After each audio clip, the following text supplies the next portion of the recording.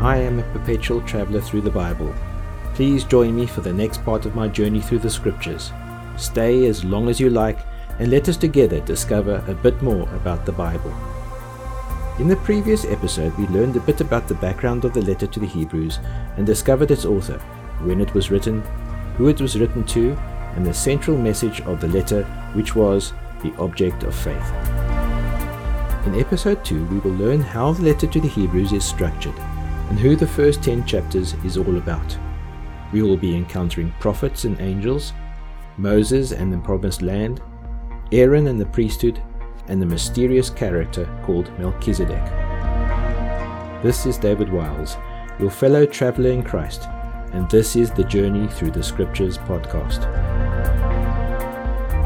Hebrews has 13 chapters. The first 10 chapters have a very simple structure and premise. Jesus Christ is compared to other leaders, systems, and religious values. For the Jews to whom this letter was first written, this would be important. Throughout this letter, Jesus Christ is compared to 4 challenges: the prophets and the angels, Moses and the promised land, priests and Melchizedek, and sacrifices and the covenant. And every challenge to Jesus is met, answered, and defeated. The first challenges appear in Hebrews 1 verses 1 to 2. In many and various ways God spoke of old to our fathers by the prophets, but in these last days he has spoken to us in his Son, whom he appointed the heir of all things, through whom he also created the world. The first challenges are the prophets of the Old Testament. These are prophets like Isaiah, Jeremiah, Ezekiel, Daniel, Hosea, Habakkuk. These prophets were very important to the Hebrews. They were great poets, orators, and authors, and their insights and views of reality far outstripped contemporary philosophers like Socrates, Plato, and Aristotle. These were great men, and God had spoken to them and through them in the past, but with a quick dismissal, the writers of Hebrews declares that these great prophets have no equality with Christ. These prophets are just spokesmen and instruments, and the author is saying that Jesus is superior to all of the previous ways that God has revealed himself through the prophets. The next challenges are the angels. In the Greek-centered world of the New Testament, angels were regarded as very important beings. Most of the Greek gods and goddesses were angels in the eyes of Greeks. They were regarded as a kind of demigod. But to the Hebrews, angels were very important as well. In Deuteronomy 33 verses 2, we read that the Lord came from Mount Sinai. He rose like the sun over Edom and shone on his people from Mount Paran. 10,000 angels were with him, a flaming fire at his right hand. The Hebrew tradition believes that the Torah, that is the first 5 books of the Bible, and the Word of God were delivered to Moses at Mount Sinai by angels. From Hebrews 1 verses 4 through to Hebrews 2 verses 18, the writer deals with the question of who is greater, the angels or the Son. He points out immediately that the Son, our Lord Jesus, is superior to any angel. Hebrews 1 verses 5 says, "For to which of the angels said he at any time, 'You are my Son, this day I have begotten you'? And again, 'I will be to him a father, and he shall be to me a son'?" This is a rhetorical question. The audience of the letter to the Hebrews already knew the answer. God never said this to any angel. The Son is superior to the angels, and furthermore, the angels worshipped him. Read Hebrews 1 verses 6. And again, when he brings the firstborn into the world, he says, "Let all God's angels worship him." Therefore, the angels themselves admit that Jesus is superior, and they obey him. So how could you ever compare an angel to the Son of God? There is also something more here. The word begotten. It is very important. I think the Christian author C.S. Lewis states it very well in one of his books. He says, "What we make with our hands is different from us, but what we beget with our bodies is always the dearest thing in the world to us, because it is part of us." The angels were made, but the Son was begotten. What we beget has the same nature we have, and what we make is always different. The angels who were made cannot have the same relationship as the Son, who was begotten. In chapters 2 and 3, the author of the Hebrews points out that Jesus is the true man. He was the second Adam. He came to fulfill the destiny of human beings, the destiny that Adam lost in Eden. What was this destiny? It was the right of mankind to be rulers and kings in the universe. We see this in Psalm 8, verses 3 to 6, which is a messianic psalm, by the way, which hints at Jesus, the promised Messiah. When I consider your heavens, the work of your fingers, the moon and the stars which you have ordained, what is man that you take thought of him, and the Son of Man that you care for him? Yet you have made him a little lower than God, and you crowned him with glory and majesty. You make him rule over the works of your hands. You have put all things under his feet. That was God's destiny for man, but in our fallen state we will find it impossible to fulfill. However, Jesus is there, and the writer says that although we will not yet see man fulfilling his destiny, we see Jesus sitting at the right hand of God, the true man as God intended man to be. Jesus is certainly higher than the angels because God made man ultimately to be higher than the angels. God said of man in Genesis 1 verses 26, "Let us make man in our image, after our likeness, and let them have dominion over the fish of the sea, and over the birds of the air, and over the cattle, and over all the earth, and over every creeping thing that creeps upon the earth." He did not say that about any angel, but of man. In the midst of this argument about the angels, the writer of Hebrews gives a warning. There are actually 5 warnings through the book of Hebrews, and this is the first one in Hebrews 2 verses 1 to 3. Therefore, we must pay close attention to what we have heard, lest we drift away from it. For if the message declared by angels was valid, and every transgression or disobedience received a just retribution, how shall we escape if we neglect such a great salvation? It was declared at first by God, and it was attested to us by those who heard him. The warning is clear. If Israel was called to pay attention to the Torah that was delivered by angels, how much more should we pay attention to the message that was announced by the Son of God? Consider this. Jesus' status was high above the angels, yet he gave up that high status to become human, to suffer and to die. In the person of Jesus, we see God's greatest glory as well as God's greatest humility.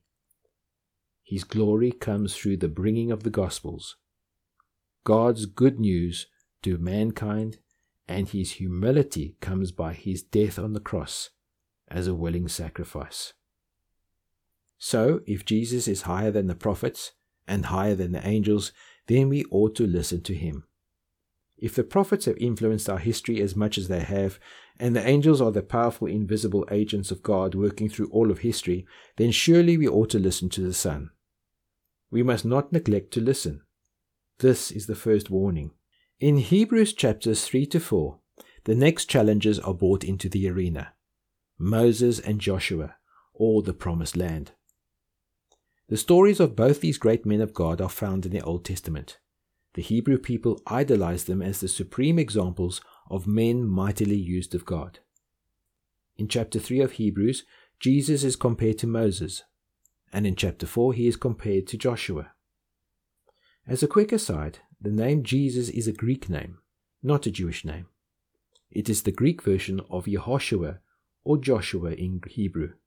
It means God is salvation. Hebrews 3 verses 1 to 6 says, "Therefore, holy brethren, who share in the heavenly call, consider Jesus, the apostle and the high priest of our confession. He was faithful to him who appointed him, just as Moses also was faithful in God's house. Yet Jesus has been counted worthy of as much more glory than Moses, as the builder of the house has more honor than the house. For every house is built by someone, but the builder of all things is God. Now Moses was faithful in all God's house as a servant, to testify to the things that were to be spoken later. But Christ was faithful over God's house as a son. And we are his house, if we hold fast our confidence and pride in our hope. The word house actually means the house of God, and it appears 6 times in this passage. There is a very common and bad habit amongst Christians that refer to a church building as the house of God. A building has never really been called the house of God, either in the New Testament or the Old Testament. In fact, when the early church referred to the house of God, they always meant the people. A church is not a building, it is the people. Church buildings only started appearing in the 3rd century. Even the temple or the tabernacle of old was not really God's house. Look at what Isaiah 66 verses 1 to 2 says. Heaven is my throne, and the earth is my footstool. What is the house which you would build for me, and what is the place of my rest? All these things my hand has made, and so all these things are mine, says the Lord. When the Apostle Paul was preaching to the Athenians in Acts 17 verses 24, he reminded them that God dwells not in temples made with hands. When Paul said these words, the temple was still standing in Jerusalem. No, God does not dwell in buildings. Then what is the house of God that is mentioned here in Hebrews? The answer is right here in verse 6. We are his house. God never intended to dwell in any building. He dwells in people, in men and women. That was God's intention all along in making man, that they may be the tabernacle of his indwelling. And what is the argument that the writer of Hebrews is bringing? It is very simple. Moses was a servant in the house of God, but Jesus is the Son to whom the house belongs and for whom it is built. So he obviously has superiority. The house of God here being man. Moses was only a servant in the symbol of the house of God. Jesus is the Son in the very house itself. Moses, and later Joshua, led Israel towards the promised land, a symbol of the rest of God, but Jesus leads believers into the actual place of rest. In chapter 4 verse 10 it says, For whoever enters God's rest also ceases from his labors as God did from his. Let us pause there for a moment. If you stop depending on yourself and your own efforts, then you have learned to enter into rest, because you have started depending upon another. That is God's work in you. This is the long-lost secret of humanity. This is the secret that Adam and Eve lost in the Garden of Eden, and that Jesus Christ came to restore for us. When we learn to operate like that, we learn to be perfectly peaceful, calm, undisturbed by circumstances, trusting and effective, accomplishing things for Christ's sake. That is rest. But we mustn't miss the second warning that is laid out in the last part of chapter 3 and is expanded in the first part of chapter 4. The author retells the story of how the Israelites rebelled against Moses in the wilderness, and they lost their chance to enter into the rest that God prepared for them in the promised land. Here in Hebrews 4 verses 7 is the second warning. He again fixes a definite day, today, saying long afterwards through David, as already quoted, Today, if you hear his voice, do not harden your hearts. If Jesus is greater than Moses or Joshua, how much higher are the stakes if we rebel against him and resist his leading? We are all in a wilderness-like environment in this world, where we have to trust God for the future rest in God's new creation. So let us make sure that we do not rebel like Israel did in the wilderness and lose out on God's gracious offer to enter his new creation. Let us therefore make every effort to enter that rest, so that no one will perish by following their example of disobedience. Let us strive to enter that rest, just like Hebrews 4:11 says, or like those people in the wilderness, we fall away and lose out what God has for us.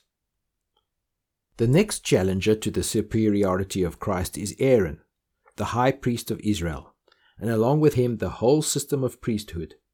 A great part of this letter has to do with the subject of priesthood, and it is very important because priests have a great value in the Jewish tradition. What do you think priests are for? In the Old Testament, priests had two very important functions. They had to relieve guilt, and they had to remove confusion. Hebrews 5 verses 1 explains this. For every high priest chosen from among men is appointed to act on behalf of men in relations to God, to offer gifts and sacrifices for sins. This is the relief from guilt, to lift the load and the burden of sin. And Jesus can deal gently with those who are confused. Hebrews 5 verses 2 says, He, that is Jesus, is able to deal gently with those who are ignorant and are going astray, since He Himself is subject to weakness. When someone is confused, they are often ignorant and miss the path, and do not know where to turn. Today's equivalent of a priest, perhaps, is a psychiatrist. Priests did what psychiatrists do today. They tried to relieve the load of guilt and to straighten out people's confused and ignorant approaches to life, and so they were very important. The writer of Hebrews goes on to show that Jesus Christ has a higher priesthood, symbolized by the man Melchizedek. Melchizedek appears in the Old Testament in a really mysterious way. He appears once and deals with Abraham, and then is never heard from again.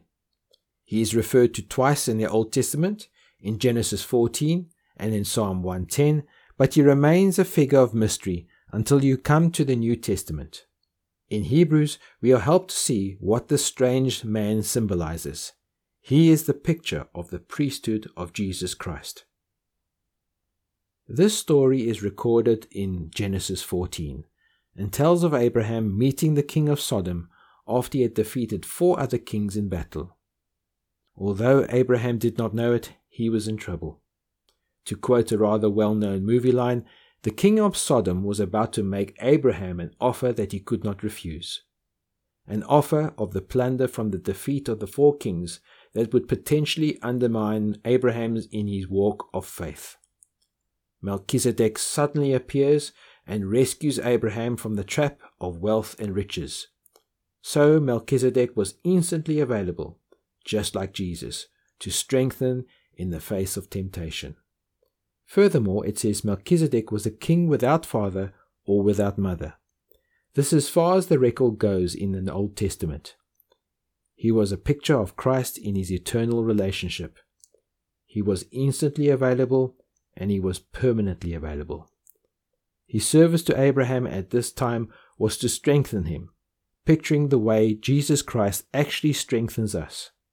Melchizedek strengthened Abraham by the offering of bread and wine, which in the communion service are the symbols of the body and the blood, the life of the Lord Jesus.